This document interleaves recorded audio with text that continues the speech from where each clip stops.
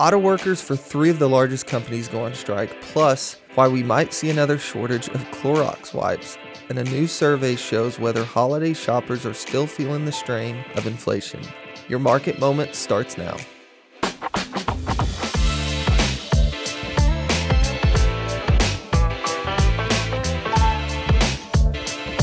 Hey everybody, this is Matt Walters here with Eli Freeman, Lee Mackey. Man, what's up? We're coming off 2 losses, Oklahoma State, Arkansas. Rough weekend. Rough weekend for college sports. Me and Lee were at the game and shouldn't have been. It was fun. It was a fun game. Huge crowd, great crowd, but very unfortunate loss this early in the season. Yeah. Now we go to LSU. Yeah. And play. and then A&M, Like, and then Ole Miss, and Alabama. That's one of those games you just have to win. But yeah. The only highlight from the last couple of weeks is that now we can start eating hot dogs with chili, and the weather's cooling down. It's starting to actually feel. Hey, Eli like it's mentioned the football weather season. this time, just for the record. He always gives me crap for bringing up the weather every week. So, but I agree, it's definitely cooling off. So it's chilly season. That's a good point, Matt. I think half of our office has the sniffles this morning. Everybody's fighting allergies and colds, but Yep. anyway, good That time of the sports year. weekend. Yeah, let's look at the markets last week. So major indexes all down except for the Dow. S&P down 0.2, NASDAQ down 0.4, and the Dow is just slightly up 0.1%. Fed meeting this week. Majority of traders assume rates will hold this week, but there's much less agreement for November. So pretty much the consensus is, hey, not going to do anything this month. That gives them another month or 2 of data that they're going to be able to, evaluate and then kind of see what happens in November. Any thoughts on last week's market numbers and the Fed meeting? No, yesterday was as about of a mundane day in the market as I've seen. I mean, all 3 indices were green, but like 2 points, 6 points. So yeah, everybody's waiting for the Fed's comments on Wednesday, and I don't know. I mean, again, as I've said before, I think they have the ammunition to raise it one more time. The question is, do they do it? It wouldn't surprise me at this point for Chairman Powell and his team just to say, you know what, one more and we're done. Just, I think that would, as much as the markets don't want another one, I think if he came out and said, we're raising it 25 bips in November, but this is it, I think the markets rally from there. But I was listening to an analyst who used the word leaking, like the Fed has started to leak interest rate hikes instead of the really aggressive 75 basis points that they were doing. Now they're starting to kind of watch data and just make sure that everyone knows we're going to continue to leak interest rates going just a little bit higher, frankly, probably until something breaks, until they see something, a reason to pull it back down. Oil hit $90 a barrel again last week. And so I think that, inflation is creeping back into areas of the market that had not been over the spring. So I don't know. I think that, inflation is still here. And I'm going to butcher this because I don't remember the exact article or quote, but it was a guy talking about the price of gas and how really when you look at like inflation adjusted prices, like, because to your point, like I just filled up my truck the other day. It was over $100. Like I was on empty. I was like, man, here we go again. Like it's high and it feels really high. But he was making the case that like inflation adjusted, like if you just adjust for what gas was in 2000 and you apply like it's really not that high. And I think it's just such a manipulated market where they can, increase or decrease supply in so many different ways and control pricing that we've gotten used to it not going up a lot in price really, quickly and staying there. So when it does, it really stinks and it's noticeable. I don't know what I'm trying to say there, but other than maybe it's okay. Like I'm not saying it's good, but maybe we just need to get used to a little bit higher prices because we have seen inflation in other parts of the market. And so oil and gas is just kind of setting in a new floor maybe for what prices will be. And I think that, you take inflation in general, student loan repayments, interest started this month. payments are due in October, higher gas prices, and I mean, that's what it feels like. Like that. Yeah. That to me is still like one of the biggest deals that I think we'll look in like 2 months. And spending is just like people are spending, and savings is down, and you all of a sudden have to start making a $300-$400 payment. Like that's a good chunk of people's income. Sure. And I just don't know I hope and pray that people are ready for that, but I don't know if they are. We'll see. Yeah, you were talking about gas prices, and after the last couple of years with milk, eggs, bread fluctuating at such rapid paces, maybe grocery stores should start doing what gas stations do. Put milk, eggs, bread out on the side of the grocery store with the price fluctuation. Yeah. Yeah. The side topic here, but I think it was Chicago. Walmart and another big grocer had shut their some stores. I think it was in Chicago, and Chicago was talking about a public grocery store, like ran by the city or the state. That'll go well. Oh, I mean, I was like, here's my prediction. Yeah.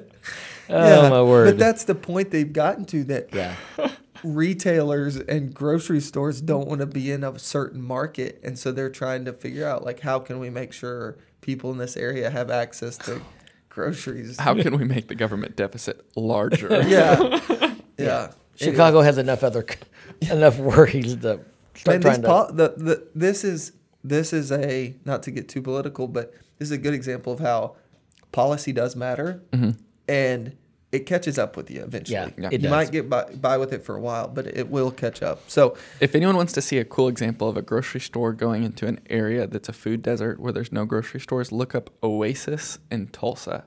It's a friend of mine that started a grocery store over in Tulsa, and the whole idea was grocery stores wouldn't go to a certain area, and he decided that he was going to go there. Oh, that's cool. And had private backers. And it's not a big corporation because no corporation would go there. So Oasis in Tulsa. All right, check it out. All right, so first topic, UAW, so the union strike, president of the union, Auto Workers Union, turned down a 21% pay hike offer from Stellantis. So this is a big deal. UAW workers have been on strike since Friday, and I know they've put out threats this morning basically saying, hey, if a lot of headway is not made by Friday, like more people are going on strike. More than 12,000 currently on strike, halting production at 3 auto plants. UAW President Shawn Fain says they want a 40% increase in pay, claiming that Stellantis CEO salary has gone up by that amount in the last 4 years. Fain had this exchange on CBS's Face the Nation when asked about Ford's claims on labor cost these wage increases would add. Ford has said that your demands would more than double the labor costs, which are already significantly higher than the labor costs at Tesla, at Toyota, and other foreign-owned automakers who don't use union labor. So how do you make the case that these automakers need to keep investing in more expensive union shops rather than move to these right-to-work states? First off, labor costs are about 5% of the cost of the vehicle. They could double our wages and not raise the price of the vehicles and still make billions in profits. It's a choice. And the fact that they want to compare it to how pitiful Tesla pays their workers and other companies pay their workers, that's what this whole argument's about. Workers in this country got to decide if they want a better life for themselves instead of scraping to get by paycheck to paycheck while everybody else walks away with the loot. Economists believe the strike will not have a deep effect on supply chain unless it carries on for 8 to 10 weeks. Economists also believe car buyers won't feel much of an impact unless they're looking for a particular model from one of the 3 automakers involved in this. So I think this is a big deal. I'm all for people making as much money as they can. I've never been like pro-union across the board, just from a sweeping statement saying, hey, I'm pro-union. But I do think there's a good argument. There's an argument on both sides that I can see. And the argument from the company's perspective, which I think is very valid, is they need a ton of money to do what they're trying to do and what they're about to have to do with the electrical vehicle push and the investments that they're having to make in plants and manufacturing and, the design of all those vehicles. Like this is, it was GM CEO. She was talking about how it's like, this is the biggest investment our industry is having to make in a century in terms of shift in the overall model in the industry. And so I think there's absolutely some validity to that. But I hope it doesn't get worse because from the strikes perspective, because, this drags on for a while, then this could have a trickle down effect. I heard an opinion, this was a couple weeks ago, about automakers and what's pricing into the market for these auto companies. And basically the market is pricing in that these auto companies are going out of business. Yeah, it was on the Compound and Friends, and they were talking about how Ford, GM, Stellantis, everyone except for Toyota and Tesla, basically the market expected them to be out of business in the future. 10 to 15 years. Like based on their PE ratios and based on what the market valuation was giving them. So if you look at the price to earnings on Stellantis, it's 2.8. You look at it on GM and it's 4. Ford is a little bit better at 12. But you look at Tesla's. What is Tesla's? I don't know. 100 plus. 100 plus. So the market is pricing in that these companies are going out of business. And then you add on top of that now their employees are saying, we want more money. Well, in this morning, Joe Kernan on CNBC was interviewing the head of the teachers union who has gone in to support the UAW. And he was making the comment that, the way things are going, eventually the government will essentially be subsidizing these people's salaries. And do we think that is appropriate for the government in a roundabout way to essentially be subsidizing? And of course, Joe doesn't think they are, and she really wouldn't answer. But, these strikes happen every, 4, 5, 6 years. It's part of our culture. The interview there on CBS was interesting, and that's why you've seen some of these automakers move south, out of these union states, pro-union states, and so it'll be interesting to see if you see a little bit more of that migration south to Tennessee and Georgia and those kinds of states. So it'll be interesting to see. I think that nobody wants a full-blown strike across all three major automakers, but they've kind of drawn a line in the sand. Yeah, Friday. And again, it's all for everybody making as much money as they can and what they should, and it's fair. But my thing, like another recent example, is all these renegotiated contracts for the airline industries, right? And their arguments like, well, these airlines have record profits. I mean, you know how volatile the airline industry is? And to use that as an argument, like, hey, y'all have had a record couple years, so we need to, the growth you've seen in profits, we all need to see in labor costs. It's like, well, what does that look like when demand drops off the cliff a year from now? They were being bailed out exactly 2.5 years ago. And now I'm not saying, leadership should use funds in a better way, right? Maybe not do as many stock buybacks. Maybe hoard cash for the volatile times, right? Be an Apple where you just sit on cash. Billions. So there's a ton of validity to that they should be better stewards with the cash that they have. But to say that, hey, we've had a really good few years here and this is just sustainable moving forward, and so labor costs can go up 40% because profits have gone up 40% in the last 2 years. It's going to make things really tight when 2 years from now the airlines industry is struggling, and the reality is like they're going to be laying people off, or they're going to, and so that's, I think, the perspective some people maybe don't have is these times don't last forever. The last couple of years have been really good for cars and airlines. Yeah. And so we'll see. We'll definitely be keeping track of the strikes and what's going on there. So another big news with cyber attacks, MGM and Clorox got hit hard. Clorox is reporting supply issues with its products due to a cyber attack identified last month. The company says the attack damaged portions of its IT infrastructure, causing wide-scale disruption. It's still in the process of making repairs. Clorox expects to ramp up to full production over time, whatever that means. And the announcement comes as MGM Resorts is dealing with operational issues after a cyber attack that took down phone lines and slot machines. I know several Casinos got hit. I forget who it was, but they just like paid the ransom like ahead of time. They're like, here's Yeah. 30 million, just leave us alone. Yeah. So this is unfortunately a part of the world we live, and I think these things will become less and less headlines and just more and more common. Hopefully technology in terms of combating them and fighting against them gets better and better. But any thoughts on this?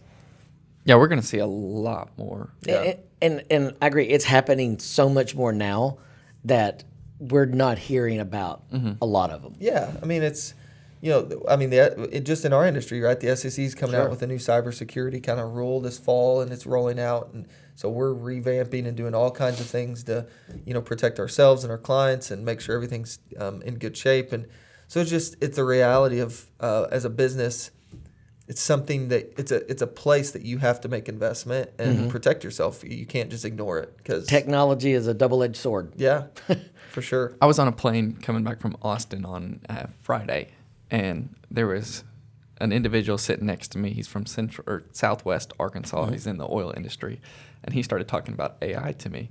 And he mentioned, and I haven't gone to look at this, but Joe Rogan did a podcast with Drake. So Drake, the performer.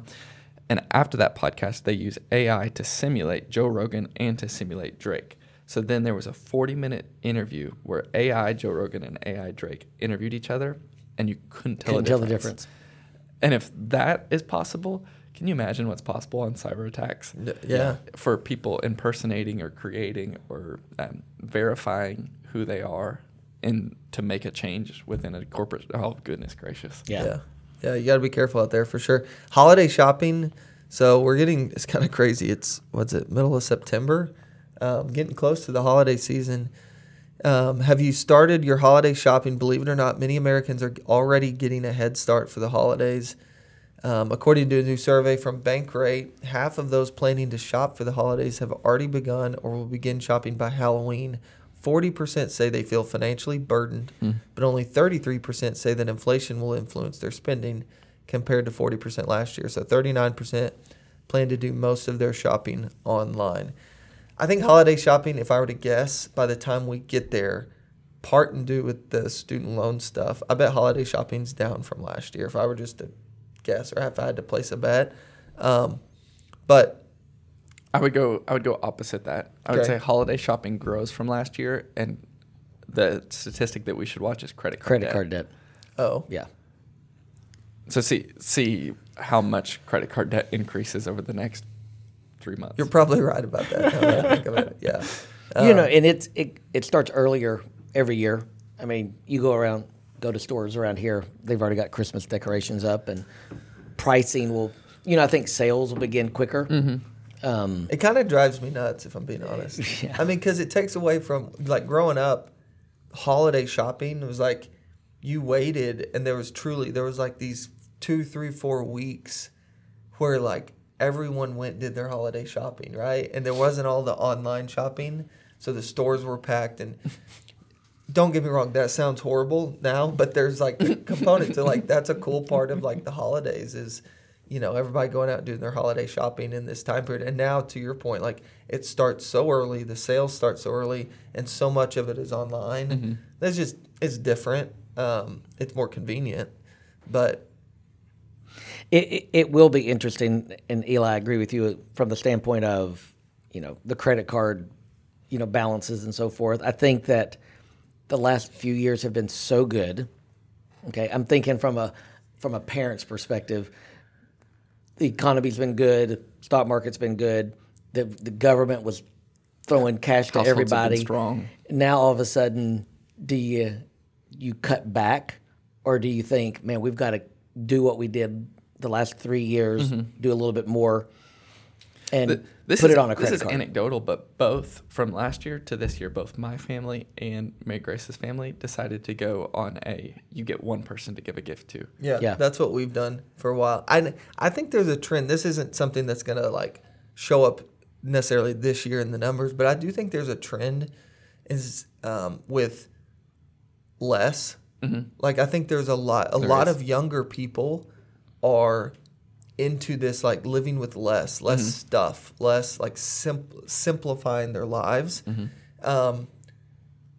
And I think over time, like that might start to show up, right? There was, for years, it was just like stuff, and more toys. And I know me and Haley, for example, like our kids have way too much stuff. But every year, every Christmas, we buy them very little, actually. Like we don't get, like we limit, like, okay, each kid's going to get 3 things or what, it's not just this mass, a ton of stuff. And I know that's not just us. Like we have a lot of friends kind of in the same boat. And so I think some thinking has shifted in terms of that, is maybe buy something, 1 or 2 really nice gifts and not just a ton of stuff. I thought you were going to say that, Eli was mentioning that they're picking one. I thought y'all were going to say that you're just picking one kid, child. and next year you pick another kid. The It's problem- your Christmas. The problem with ours is we buy fewer gifts, but every year we have an extra kid, so we keep buying like more stuff in total. We've even contemplated, as our kids have gotten older, doing less gifts and more experience. Yeah, that's take another take thing a trip. Take what we would spend on Christmas and say, hey, let's all go do something. So And I'm I in a think there's different ton of position as y'all positive. are. Well, and I think there's a ton of like that, and like limiting the like quality, over quantity, experiences over just stuff. There's a lot of like good in that. And there's an long-term. undercurrent of that. Yeah, and I it think takes so. it takes time, and it's not gonna change everything overnight. But anyways, I have no idea what point we were trying to make there. Christmas shopping. Christmas shopping, yeah. I think it'll be down. We'll look at it in January when all the numbers come out. I think it'll be down. I believe in the American consumer making the smart decision. Absolutely. Y'all think everybody's gonna just swipe the plastic and spend? I think 100%. yes. I think a lot of people will. You're gonna be right. Let's take the seasons in the order in which they come. A week ago, we were watching a football game, and Susan's like, I'm ready to put up fall decorations. And I was like, can we get to October before that happens? I've had pumpkins in my house Since July. Since July. We have pumpkins It was on our front 115 degrees outside, and Yeah, I had pumpkins yeah. in my house. Yeah. Well, All right. Well, appreciate you guys listening. Good conversation. As always, we want to end with a thought of the day. This one's from Albert Einstein. Strive not to be a success, but rather to be of value. That one's a good one. And want to throw out a quick kind of mention. Be sure to check out David's new book, Mission Focused, Purpose Driven. You can get it on Amazon. Great book. Just kind of tell his story about how he started the firm, the roots of the firm, where we're going, some goals, and then some backstory to David's life. Be sure to check out the podcast. We'd love a like or subscribe to the podcast. And then we send out a weekly data brief every Thursday or Friday. That usually goes out to 60-second bit on just something that's kind of top of mind in the market, maybe a stock, topic, whatever. So be sure to check all that out. Follow us, like us, and subscribe. We would appreciate that. Hope you guys have a great week.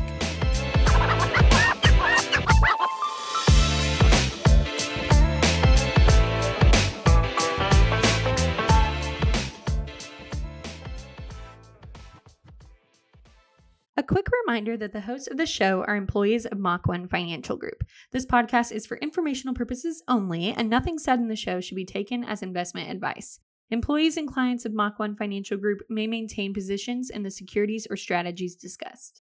Mach 1 Financial Group, LLC, Mach 1 is an SEC-registered investment advisor located in Rogers, Arkansas. Mach 1 may only transact business in those states in which it maintains a notice filing or qualifies for an exemption or exclusion from registration requirements. SEC registration does not constitute an endorsement of the firm by the Commission, nor does it indicate that the advisor has attained a particular level of skill or ability. Third-party ratings and recognitions are no guarantee of future investment success and do not ensure that a client or prospective client will experience a higher level of performance or results. These ratings should not be construed as an endorsement of the advisor by any client, nor are they representative of any one client's evaluation. All investment strategies have the potential for profit and loss, including the loss of principal. Actual account results may have been higher or lower than the results mentioned, depending on an individual's investment timing, cash movement, size of the account, and client restriction. Past performance is not indicative of future results. For full disclosures, please see mach-1financial.com/disclosures.